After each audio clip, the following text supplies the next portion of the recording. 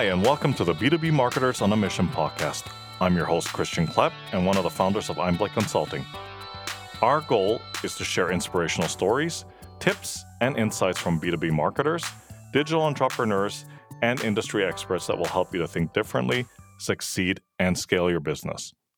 Hi, everybody, and welcome to this episode of the B2B Marketers on a Mission podcast. I'm your host, Christian Klepp, and today I am absolutely stoked to be hosting someone who I connected with on LinkedIn a few weeks ago, and the exchanges that we've had since then have been pretty inspiring. So, Karen Nijavan, welcome to the show, my friend.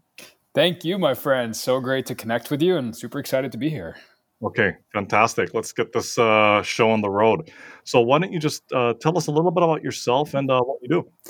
Absolutely. So one of my least loved questions is, what do you do? And I'll tell you why. It's going to really put all of this into perspective. So I'm from a small town, small city, East Coast Canada, St. John's, Newfoundland, where there's not a big population, 110,000 people. And I used to go to networking events as a way to level up the people in my circle. And I once heard this quote that really landed with me. And the quote said, "You are the average of the 5 people you surround yourself with." And it's said by this guy, Jim Rohn. And when I looked at my 5 people, I was like, oh, crap. Like, something is not aligned. The people that I'm hanging out with they're in my corner, but Are these the 5 people that I want to be around? Likely no. So I started going to networking events as a way to hopefully find a new group of 5 people. And if anyone listening to this has ever been to a networking event, you know that it's full of people putting on a facade. It's full of business cards. It's full of, fake pleasantries and like mediocre hellos. And you never really build any true relationships. So every event I would go to, on the surface level, I'd walk away with a ton of business cards and, what people would call contacts. But on a deep level, I walked away with almost nothing. No friendships, no relationships. It was all about what's in it for them, what's in it for the transaction. So I started hosting my own events. I said, every event I go to sucks. So instead of complaining about it, why don't I just start hosting my own events? So I started hosting my own dinners where I would handpick people that I wanted to get to know better. Some were business owners, entrepreneurs. Others were just people that I wanted to build deeper relationships with. And really frame the event as hey, this is a different style of event. There's no business cards allowed. There's no pitching. And we're just going to talk about life and real conversations. That's the only 2 rules. It's no business cards and no pitching. And my first dinner went between 4 and 5 hours of amazing conversations. People didn't want to leave the room. And it wasn't because I was doing something crazy unique. It was just I had created this environment where people felt safe and vulnerable enough to let their guard down without any sort of fear of being pitched. So the conversations got deep really quickly. There was tears involved. And it was just a night of really refreshing conversations when you know that that's not what you're going to get at a traditional networking event. So I started doing this once a month in my local city. And before I knew it, I had a wait list of people that wanted to start coming to these dinners. And then I turned it into a very small subscription-based business of entrepreneurs and business owners that wanted to come have dinner every single month with a very curated group of people. So when I came to Toronto and tried to meet people here in a city that's, 15 times bigger than where I'm from, I found the same thing at networking events. I just found that the environment was not actually conducive to real relationship building. So I started hosting my own events here in Toronto the exact same way, invite-only dinners where I would handpick people that either had to apply to come or people that I would reach out to or people that were referred.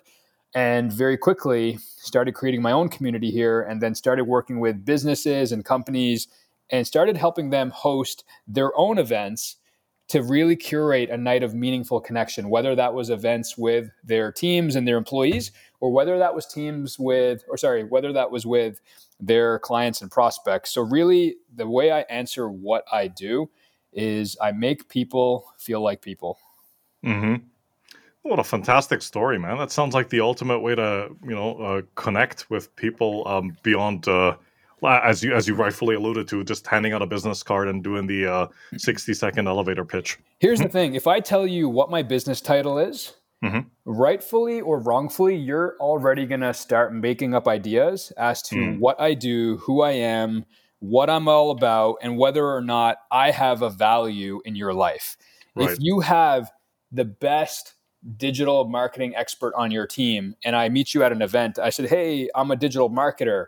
Already you're like, okay, well, I already got a guy. So like, let me go try to find somebody else. Right. And we subconsciously, we place these notions and these meanings on titles, and where we see a title and right away we associate it with a business or a position that we're aware of. And what I was finding was that people were being judged for their business titles, and their self-worth as a human being was dictated by what their title said on their business card. And that's exactly the type of environment I tried to avoid creating. And that's why I believe so much in bringing people together, because every person brings their own unique experience to the table, their own unique journey and story. There's so much you can learn from people outside of just writing them off based on their business title. Indeed. And I mean, Toronto's certainly a very suitable place to do that, because, there's so many people here from different walks of life and different backgrounds and so forth. The interesting thing about this city is like Toronto is a hub for connection. It's a hub for technology, innovation, and business. Now, the downside of that is that you're always trying to keep up with the Joneses, or you're always trying to keep up with the latest trends, and you're always trying to, have your best life put together on camera. It's like, that's what everyone wants, right? They want you to succeed, and you feel like you have to live this life that others expect you to live. And the downside about that is that it's very easy to get caught up in trying to keep up with everyone else and trying to pretend that you've got your stuff figured out. And it's okay if you don't. Like, the most of the successful and smartest people I've had the pleasure of having dinner with will completely say that, they don't have their shit figured out. It's every day we're just trying to get better and stronger and learn from our mistakes. And I just find that type of depth typically doesn't exist in your traditional events. Right. That's absolutely correct. So, Karen, that's what you're doing right now, but what were you doing before you became an entrepreneur? I mean, what motivated you to take this path?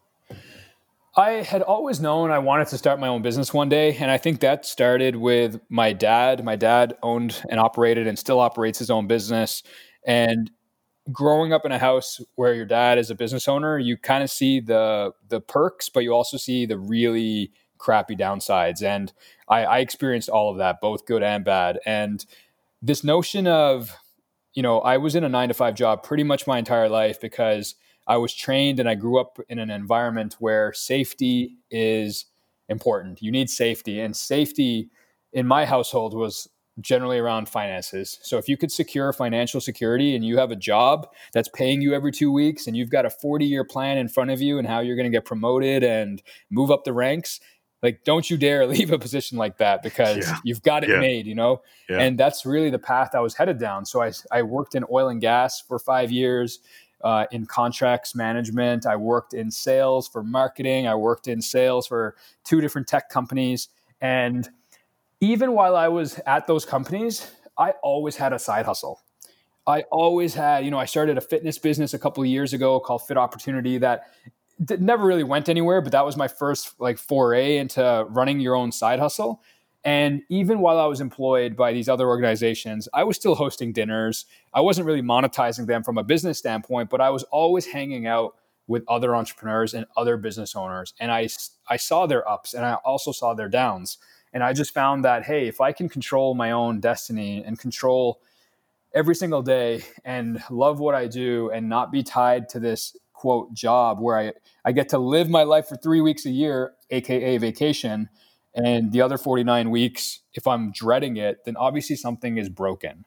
And you can know that. And trust me, I knew that from day one, but knowing and taking action are just 2 different things. And what finally did it for me was I went to this event in Denver that I had been hired for by a friend of mine, Cody, and I saw 2 of the cheesiest things on a slideshow. Like the cheesiest things that just hit me when I needed to hear it the most. And the first slide said, if not now, when? And that phrase just hit me in the face like a ton of bricks and just blew my mind open. And the next one said, if you're not building your own dreams, you're building somebody else's. And I read two of these things. The next day, I resigned. Wow. Literally, as cheesy as they were. Yeah, I'm talking within 24 hours of seeing those two things. It's not that the quotes are so powerful. It's that I was so ready. I was at a place in my life where I've probably read and heard those quotes for the last 10 years. But it's like when you're subconscious and your mind is ready to accept that message, it becomes so much more clearer. And although I wanted to leave my 9-to-5s and have my own business for a lot longer than I expected, it's if you're not ready, you're not ready, right? Right. So for me, it's at that moment in Denver, I was just so ready that all it took was those two phrases. Right. So it's not even that it was a reality check. It was more like that revelation that you needed to like not, give you that nudge out the door. Yeah, it wasn't. That's exactly it, man. It's, I lived a lot of my life being on the sideline and expecting this parachute to open, to expect somebody to catch me. Right. And I realized that, dude, this parachute's not going to open if you don't jump. Exactly. And you can talk about what you're going to do. You can talk about, one day, you can talk about the what ifs. But man, if you're on the cliff like I was for years and years and years, and you just are talking about what you're going to do, or you're talking about one day I'm going to do this, then all of that is only, you're just putting more pressure on yourself because you're not actually moving forward. Right. Right. And the danger with that, I mean, and I think this is to your point, is, if people just keep talking about what they're planning to do and they never actually, implement it or act upon it, you'll forever be that person in your group of friends or amongst your family members. They'll look at you and go, oh, it's just him talking again about his big dreams. Right? That's exactly it. There's a reason why people that buy a bunch of books, we call them shelf help experts. Because, right? Because they'll go on Instagram and show you all the books that they just ordered. Yeah. And then they'll show these magnificent photos of their bookshelf. Yeah. And then they're just waiting for the next book to come out and the next book to come out and the next book to come out. And listen, I love reading. I love books. It's probably my favorite investment in my life is in myself and is in books. Absolutely. And I read a ton, but there's a lot of these gurus that just want to show you, hey, look at what I read today, and they'll implement it for a day and think that they understand what the book is about. Right. But it's like anything, knowledge without action is kind of useless. So true. So true. So Karen, the next question is probably going to be a massive understatement for somebody like you, but what are you currently working on that you're very passionate about, or that that just gets you like really excited? What I'm working on right now that's got me really excited is bringing this notion of human connection to the workplace. I have worked at companies with amazing culture. And what I mean by culture is I looked forward to going to work. I enjoyed every single day. It wasn't about the money. It was about the empowerment. It was about the vision of the company. It was about the team camaraderie. On the flip side, I've also worked at companies where that didn't exist. It was all about numbers, all about quotas, all about profit, all about the next deal. And what I have found after hosting 150 of these dinners is that we all want human connection. Yes. We all want to share our story. We all want to relate to other people. We all want to share our life lessons. We want to learn. We want to be a part of this community and this tribe. And in the workplace, that sense of belongingness and connection, many companies talk about it, and they probably have value statements written all over their wall about, look at how much we invest in our culture. But if your employees are not happy, and if you're not taking the time to get to know the people, and employees are your best asset to your company, you could have gospel written on the wall, but if you're not living and breathing it every single day, then it's going to come out in your company culture. So what I'm excited about right now in this virtual age that we are in and probably going to be in for a long time is hosting virtual breakfast meetings, virtual lunches, virtual dinners for companies virtually and for their teams. And the intent of the dinner, I always say this, the dinners have nothing to do with the food.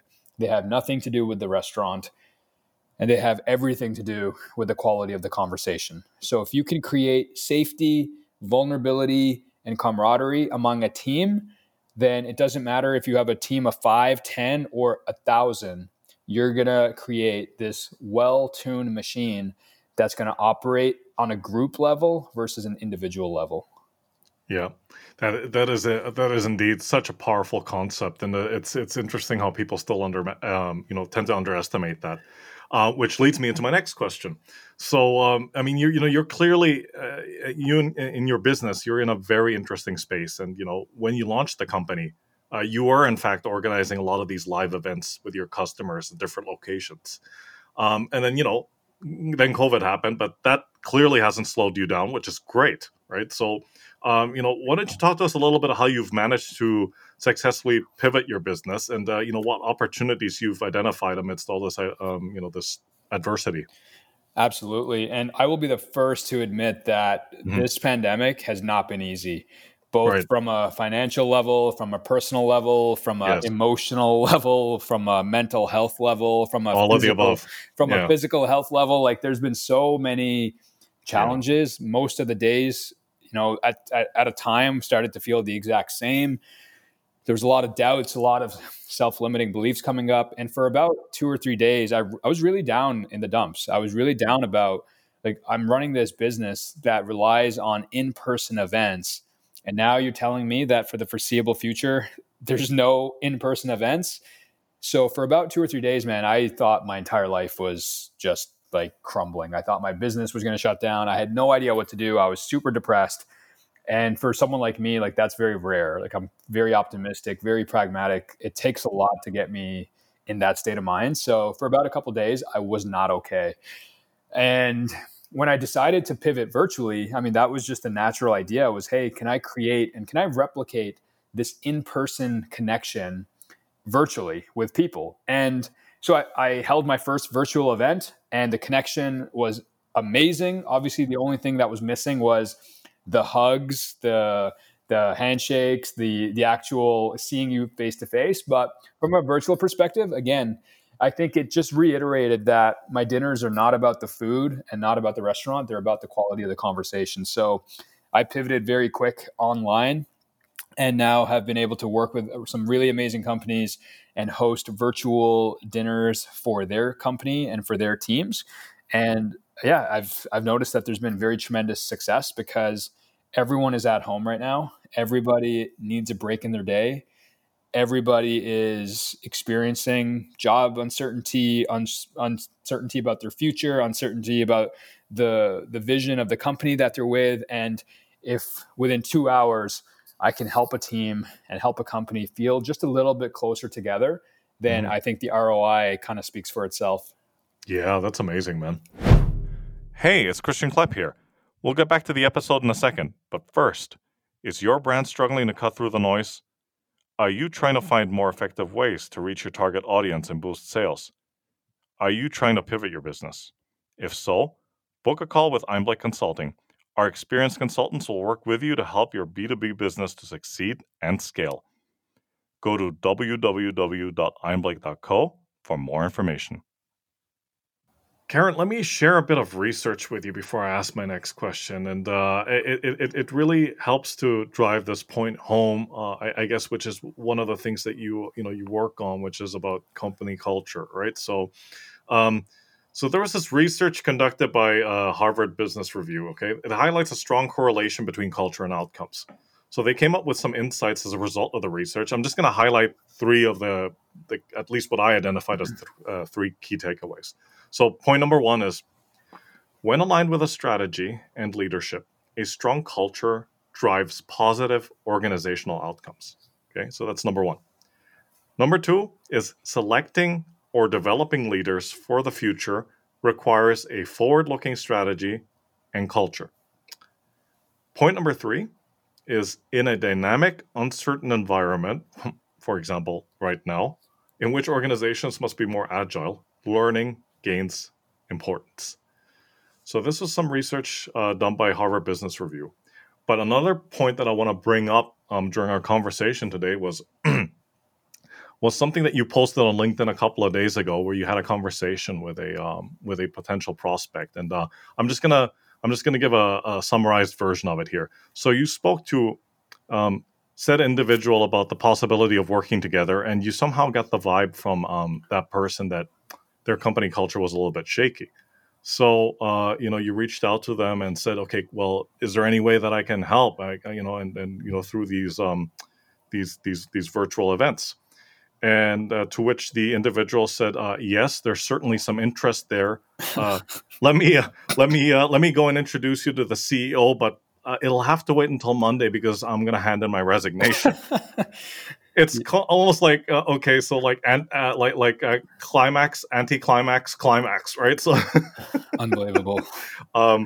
when I read that, my jaw literally dropped. But okay, so now that I've shared all these highlights, here comes the question.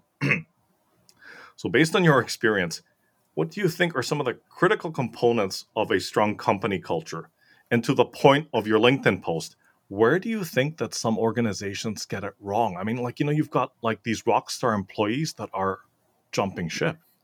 Yeah, man, there's so many ways to take this question. And I'm gonna share a couple stats with you as well that Sure. are gonna add to this conversation. So right now, Okay. no matter how great your culture is, you have to assume that 1 in 3 employees at your company is actively or casually looking for employment elsewhere. 1 in 3. If you have a disengaged employee at your company, you have to, and this is backed by data, up to 34% of their salary is costing you in complacency costs, right? 34%. So if someone's making $50,000 a year, which is the average in the US is $47,000, it's going to cost you about $17,000 a year just in trying to keep them happy, trying to keep them motivated. That's money spent on your employee who's probably working on their side hustle during company hours, right? Only 42% of employees look forward to coming to work. 42%.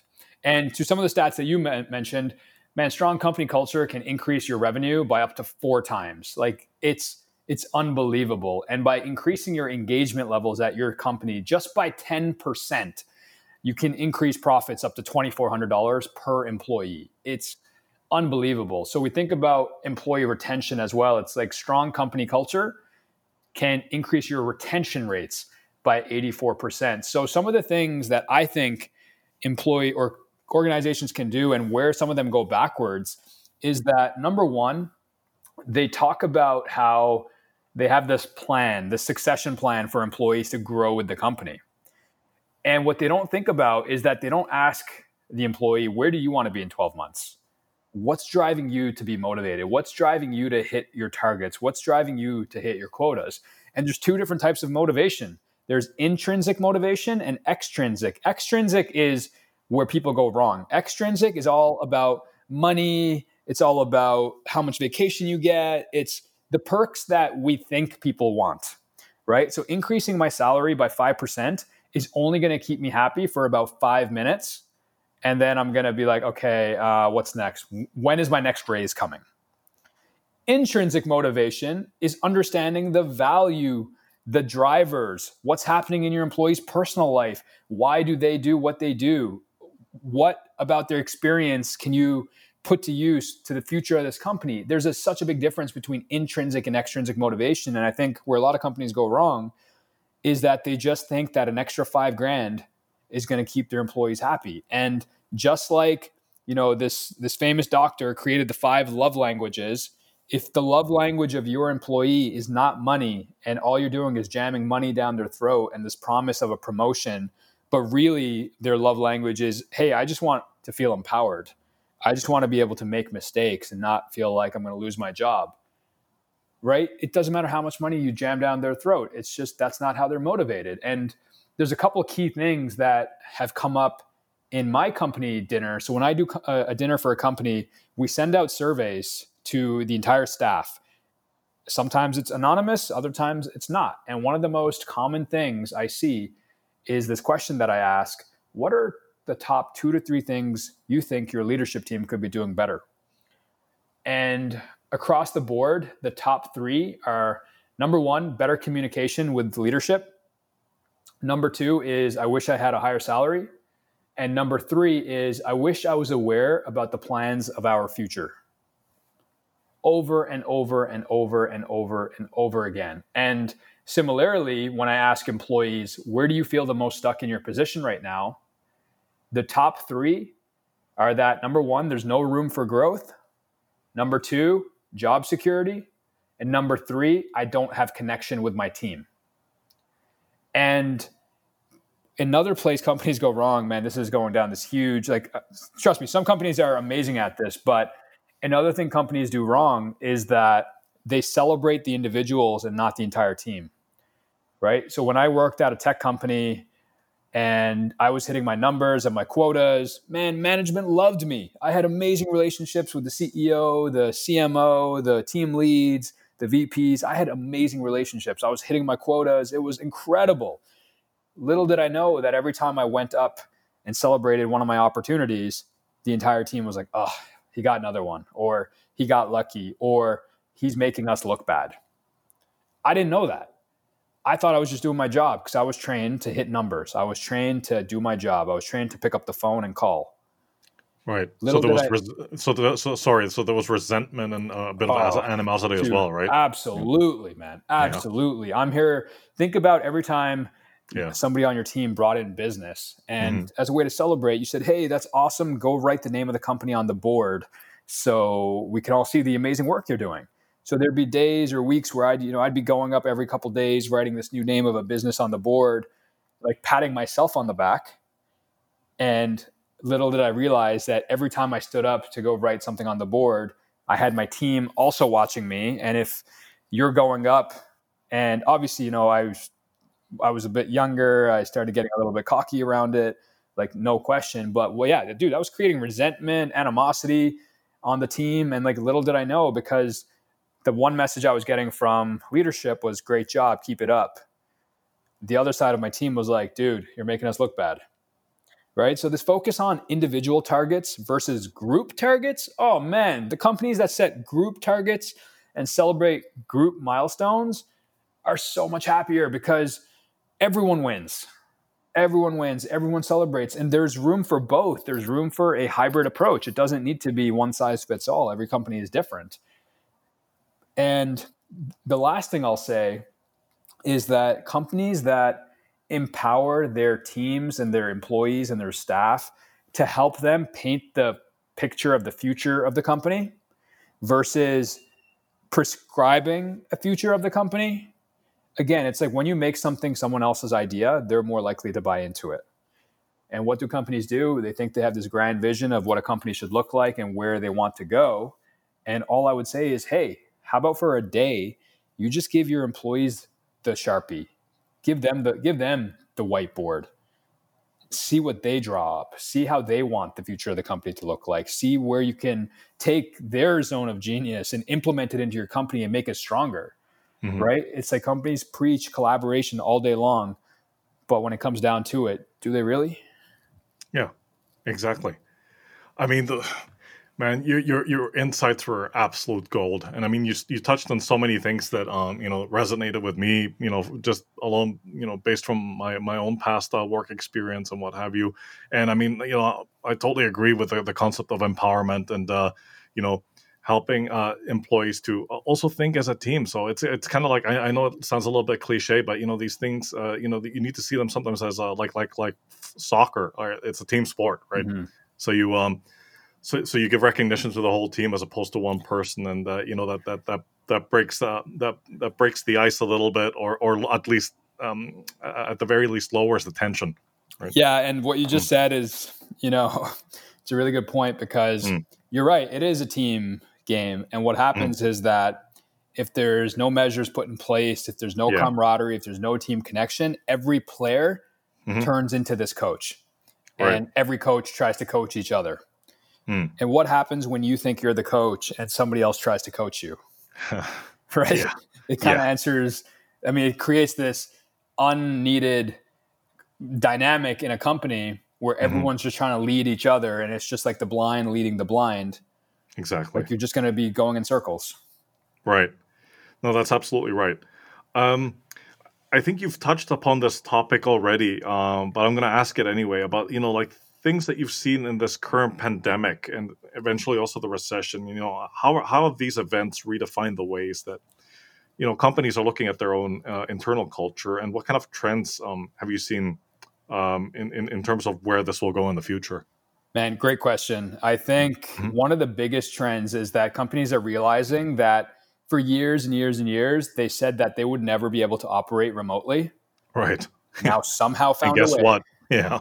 They somehow found a way Mm. to, equip their employees with at-home workstations, giving them flex hours, and targets are still being hit, numbers are still being met. So I think from a cultural and a trend standpoint, I mean, we've heard some of the major companies in the world like Google and Facebook and say that, hey, we're not going back to the office at least for the next 7 months.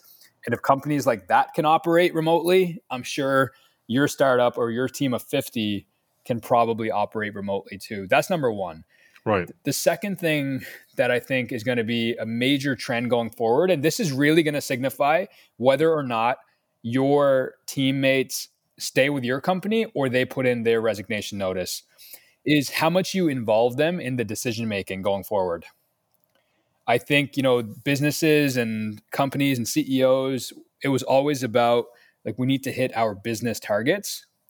And now it's all about how do we do that while keeping our staff even more motivated than ever before? Because we're all at home, we're stuck behind a screen. You can't see how many hours I'm working in a day, but you're still paying me as if I was in the office. Right. Right. So the employees that are going to step up and go above and beyond are going to be ones that feel empowered.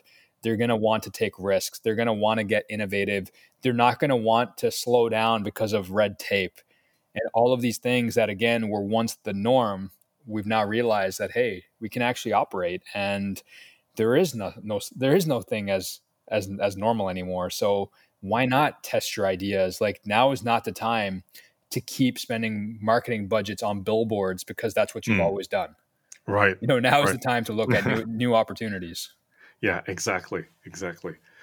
Um, so Karen, I think one of the core things about your business model and your offer, at least I believe, is that you're focusing around building deep, meaningful relationships between people. So explain that a little bit to us. Why that's so important to you, and how do these relationships play an instrumental role across so many different facets, in a person's professional path. Do you want to know what one of the number one characteristics among a Hmm. striving team is? What's that? Guess. I'm going to put you on the spot. What do you think are one of the key characteristics of a company or a high performing team?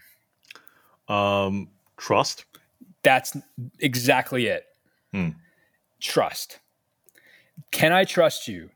Hmm. Do you have my back? Yeah. If we go to battle together, can I count on you, or are you going to disappear? Are you going to throw me under the bus? Are you going to be a collaborative team player? Are you going to be there for me as much as I'm there for you? It's trust. And I always reference this study of the Navy SEALs. The Navy SEALs are one of the most highest performance teams in the world, right? You think of the Navy SEAL, you think of the Navy SEALs, and you think of like the best of the best, right? So the Navy SEALs would rather have somebody on their special ops team who has rated higher in trust and rated lower in performance than somebody who has rated higher in performance and lower in trust. So if the Navy SEALs, the most elite group in the world, the most tactical teams that are like the smartest and are, doing operations that we know nothing about, if they value trust over performance, then shouldn't my small company or my business value trust over performance too? And all we do is we celebrate performance. We celebrate numbers. We celebrate KPIs. So we're unable to create that trust, again, without some of these key measures.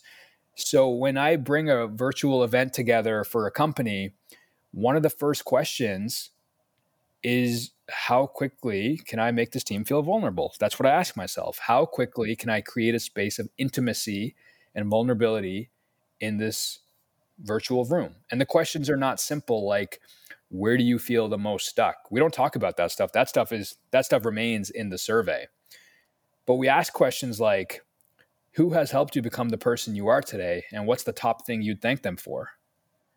And right away, you get people thinking about their mom or someone who's passed away or their partner at home or one of their old mentors and their old bosses. And all of a sudden, you're hearing 10 different stories of, hey, like this guy, Jim in grade 7, like without him, like I'd be elsewhere, I'd be screwed. Or if I didn't have this one mentor, or if my partner didn't do this for me, you start to learn about people.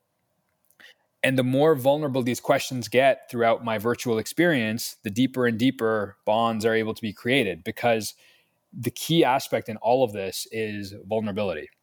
And when you're able to display vulnerability and you're able to get vulnerable with other people and they're able to get vulnerable with you, it creates that one thing that every team wants, which is trust. That's absolutely amazing. And that's a really powerful insight. And speaking of insights, I know you've shared quite a bit of them today, but just as we're wrapping up, did you have any other thoughts or advice that you'd like to leave our listeners with? Yeah, the last thing I'll say is people just want to feel like they have value.